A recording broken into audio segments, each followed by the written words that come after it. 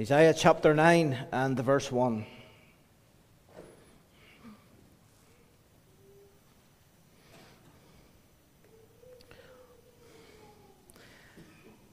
Nevertheless, the dimness shall not be such as was in her vexation, when at the first he lightly afflicted the land of Zebulun and the land of Naphtali, and afterward did more grievously afflict her by the way of the sea beyond Jordan, in Galilee of the nations.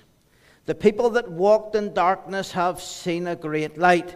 They that dwell in the land of the shadow of death, upon them hath the light shined. Thou hast multiplied the nation, and not increased the joy. They joy before thee according to the joy in harvest, and as men rejoice when they divide the spoil.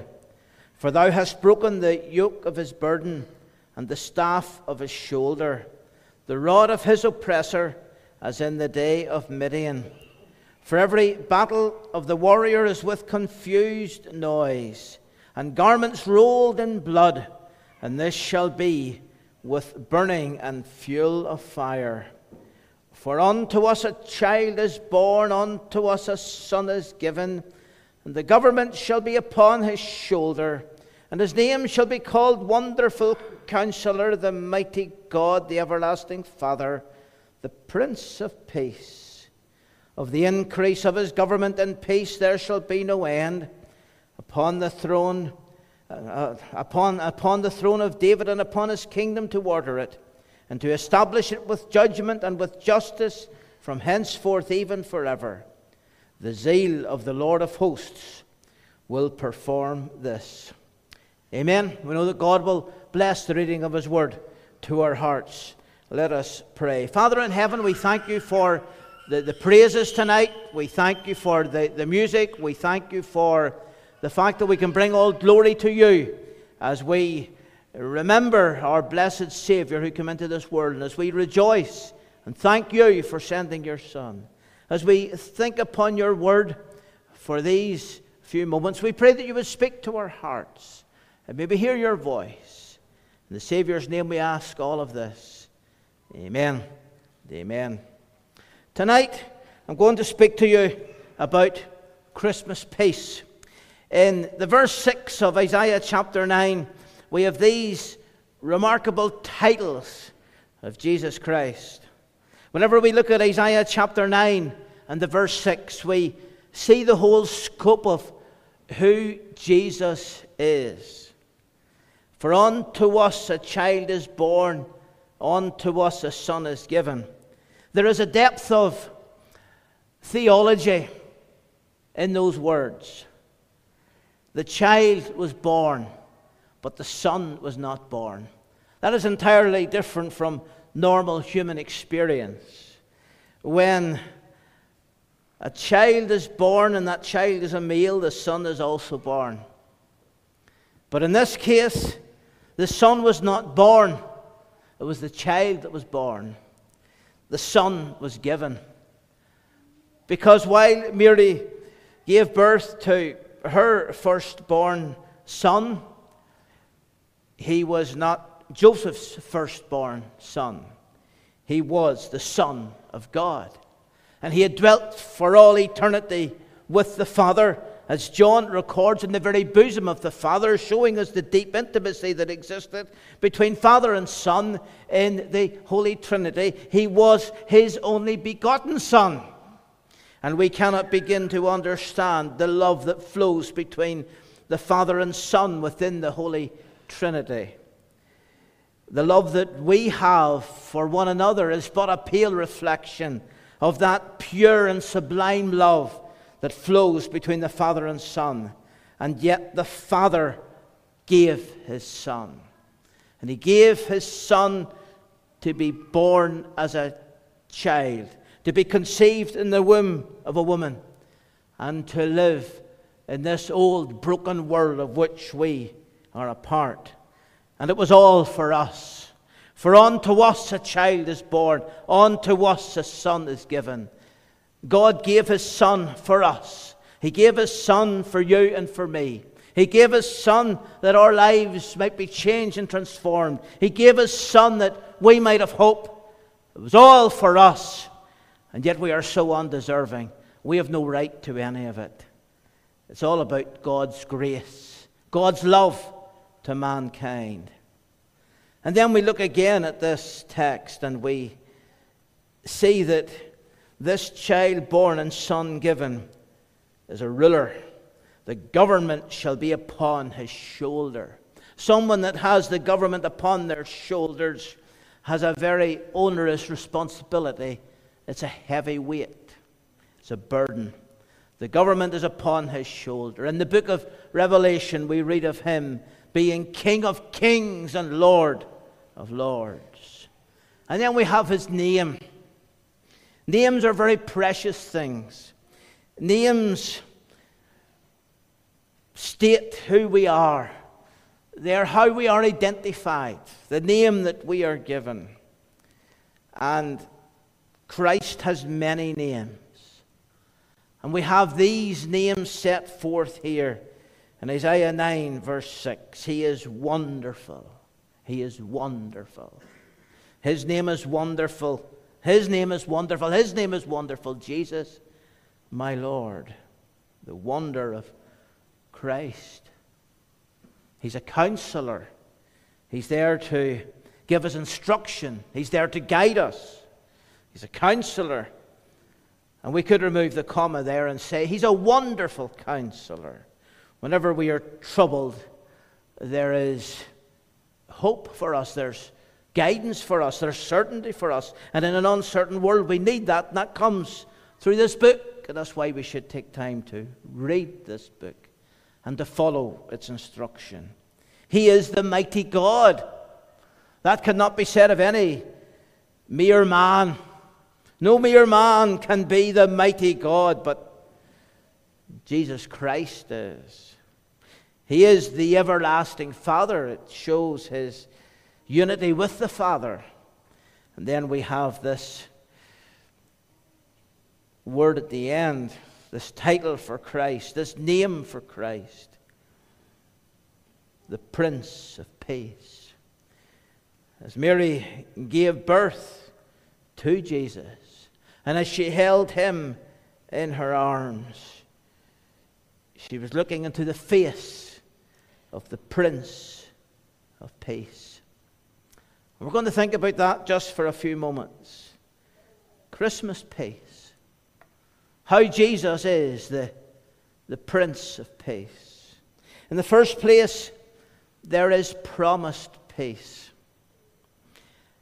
Isaiah was given these words centuries before the great transaction took place in Bethlehem, whenever Jesus was born. So there is the promise here that this child born and this son given would be the Prince of Peace. It was a promise. And God kept His word. And the angels, they spoke to the shepherds. Peace on earth, they said. The Prince of Peace has come. Why did God promise peace through Jesus Christ? He did so because it was wholly necessary. And you don't need me to tell you about the division that exists in this world. The wars, the fighting, the bloodshed, the cruelty, the barbarity, the division that exists between nations, the divisions that exist within nations, the divisions between rich and poor, the divisions between people of different ethnic backgrounds, the division between people of various religions. This world is a world of deep division, and division breeds hatred.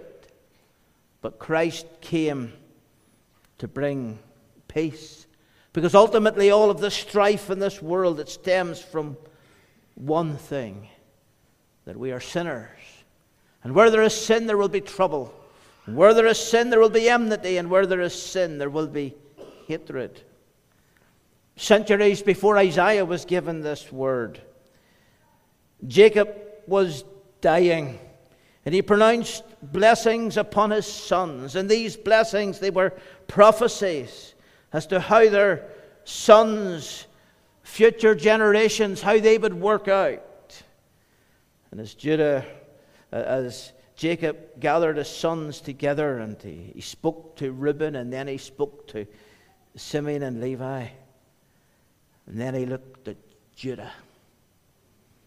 And he said concerning Judah, in Genesis 49 and 10, the scepter shall not depart from Judah, nor a lawgiver from between his feet until Shiloh come.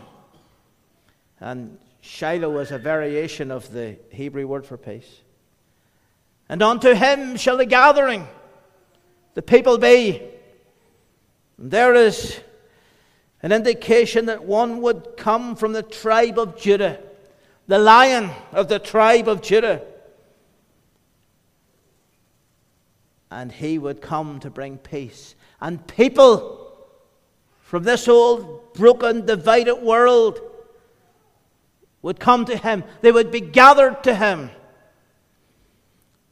We see some of that in the gospel record. The people coming to Christ for help, coming to Christ for words of wisdom.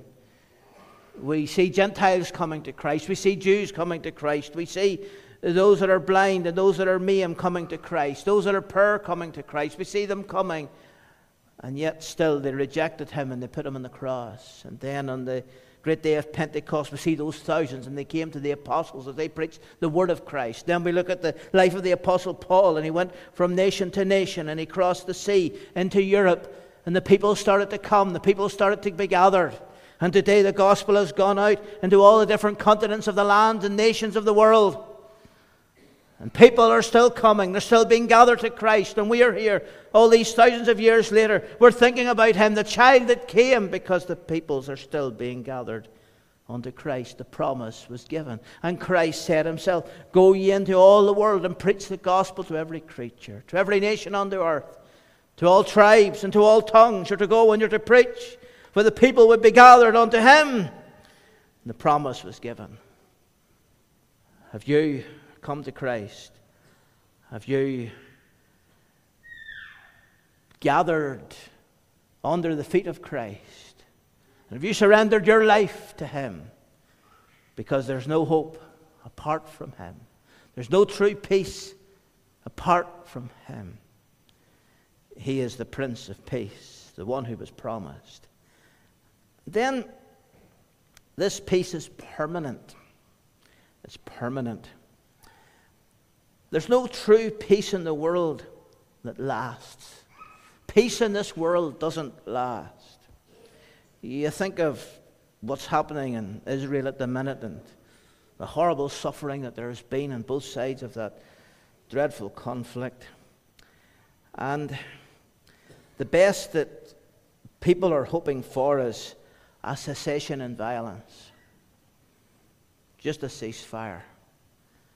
And there has been that. And then the guns started again.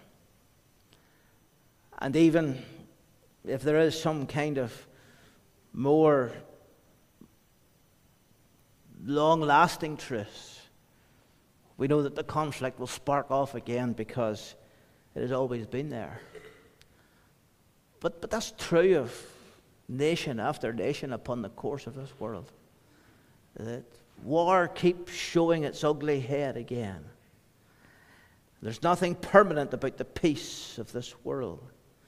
Even in this 21st century, when man thinks he has advanced and progressed and is better than his ancestors everywhere, and that's a load of rubbish, you know. We're no better. In fact, we're worse than we ever were. When you look at the state of this nation and the state of this world, the only true permanent peace cannot be found in government policies or the papers of some academic. The only true permanent peace can only be found through Jesus Christ, because he alone is the Prince of Peace. Quite interesting when we look at this word prince.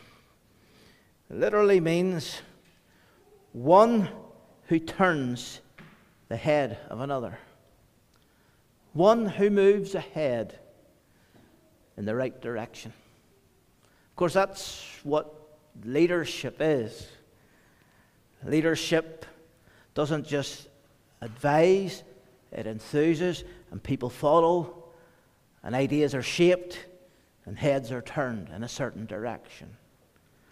And this is the power of this Prince of Peace.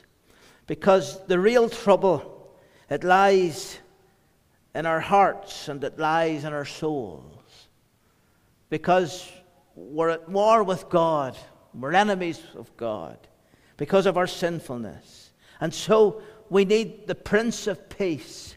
We need Him to come and to change us and transform us and give us something deep and something real within our hearts and souls, something that lasts.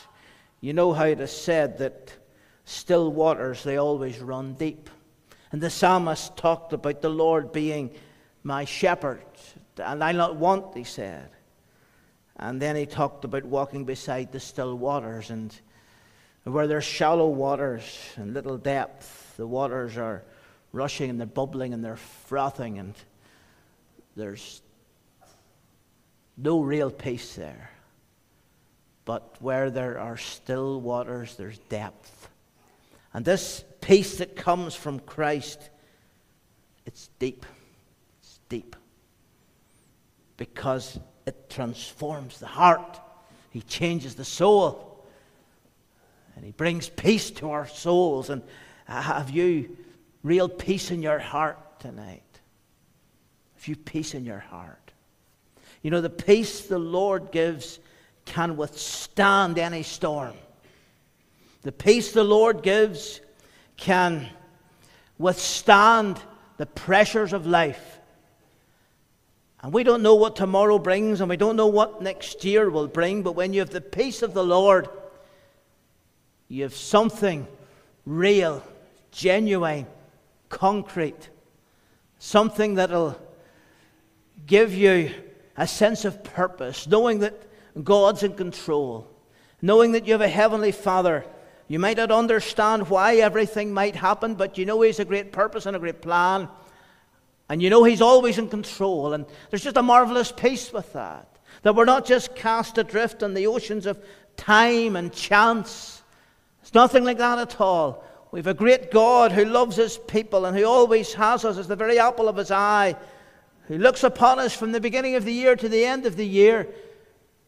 And He looks after us with great care and absolute attention. And as for God, the psalmist said, His way is perfect. Just to have that peace, it's permanent. And if you don't know Christ as your Savior, you will not have that kind of permanent peace. Whenever the end comes, and we are called upon to leave this world and go out into the great eternity, there's peace.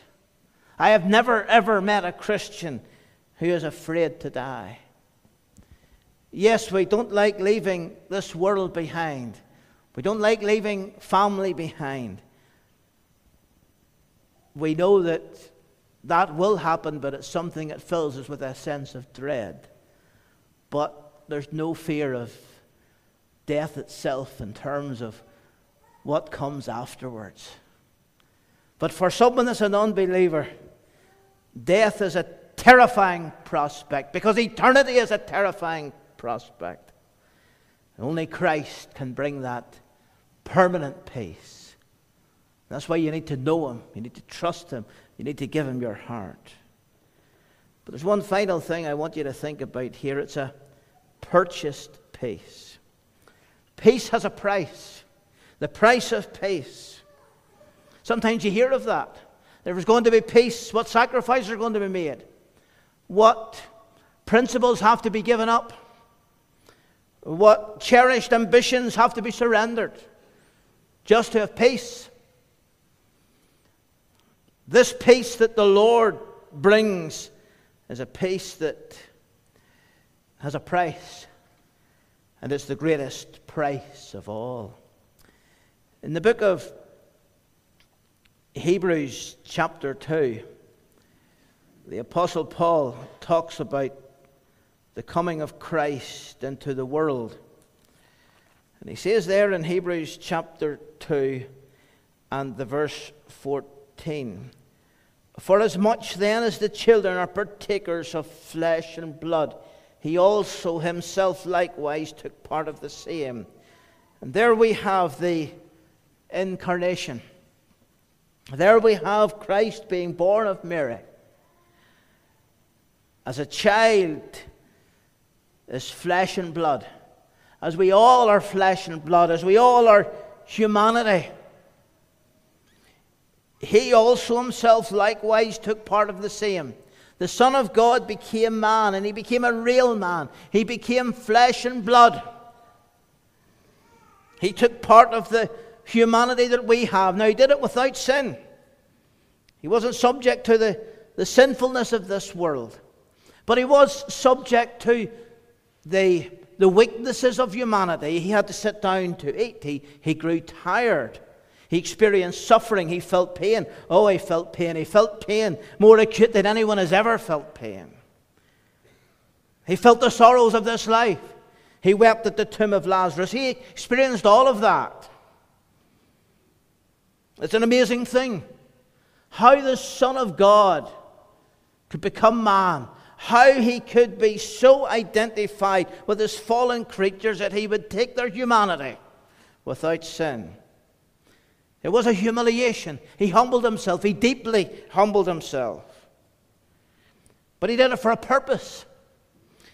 And here in Hebrews 2:14, Paul defines that purpose. "For as much then as the children are partakers of flesh and blood, he also himself likewise took part of the same, that through death he might destroy him that had the power of death, that is, the devil, and deliver them who through fear of death were all their lifetime subject to bondage."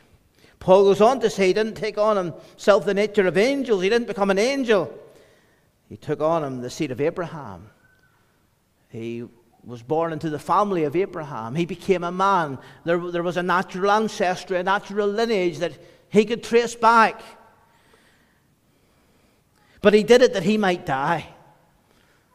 Because peace had to be purchased for us. We who are rebellious, we who have broken God's law, we who deserve to die, because the soul that sinneth it shall die.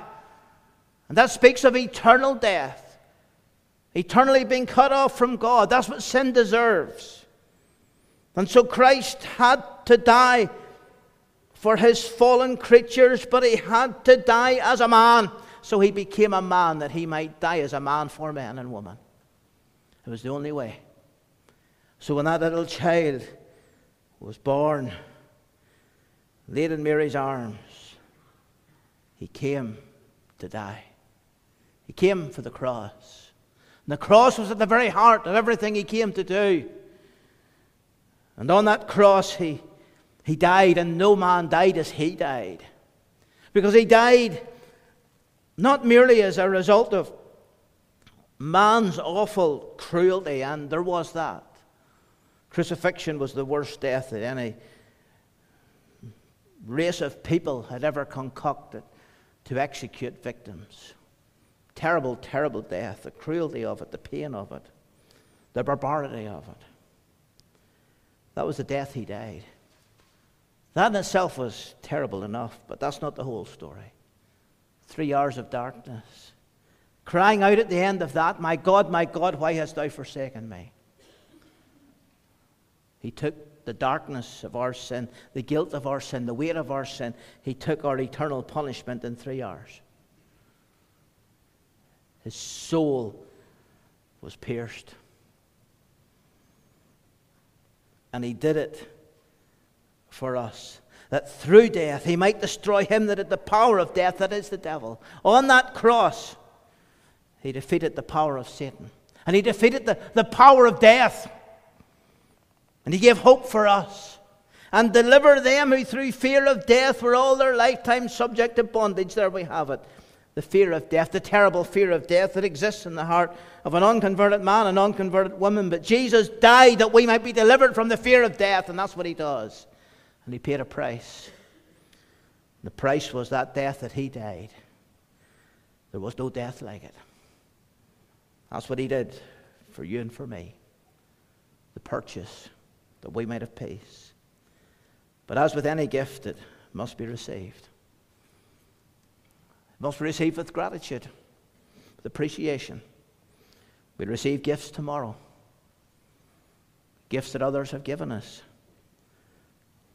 There should be that appreciation. There must be that appreciation.